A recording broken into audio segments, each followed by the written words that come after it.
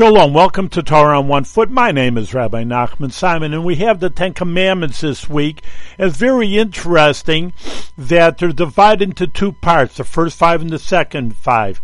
The first five are talking about God, I am the Lord your God, and etc. And the second five are between man and man.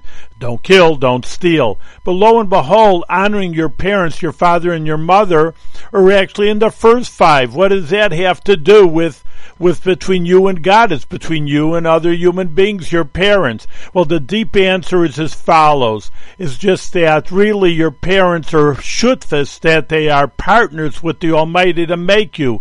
Yes, they obviously biologically help you to be a human being, a body, but your neshama, your soul, that's provided from the Almighty. So not only are we thankful for our parents and should honor our parents for our life, but we'll always remember that God gave us our soul and our life.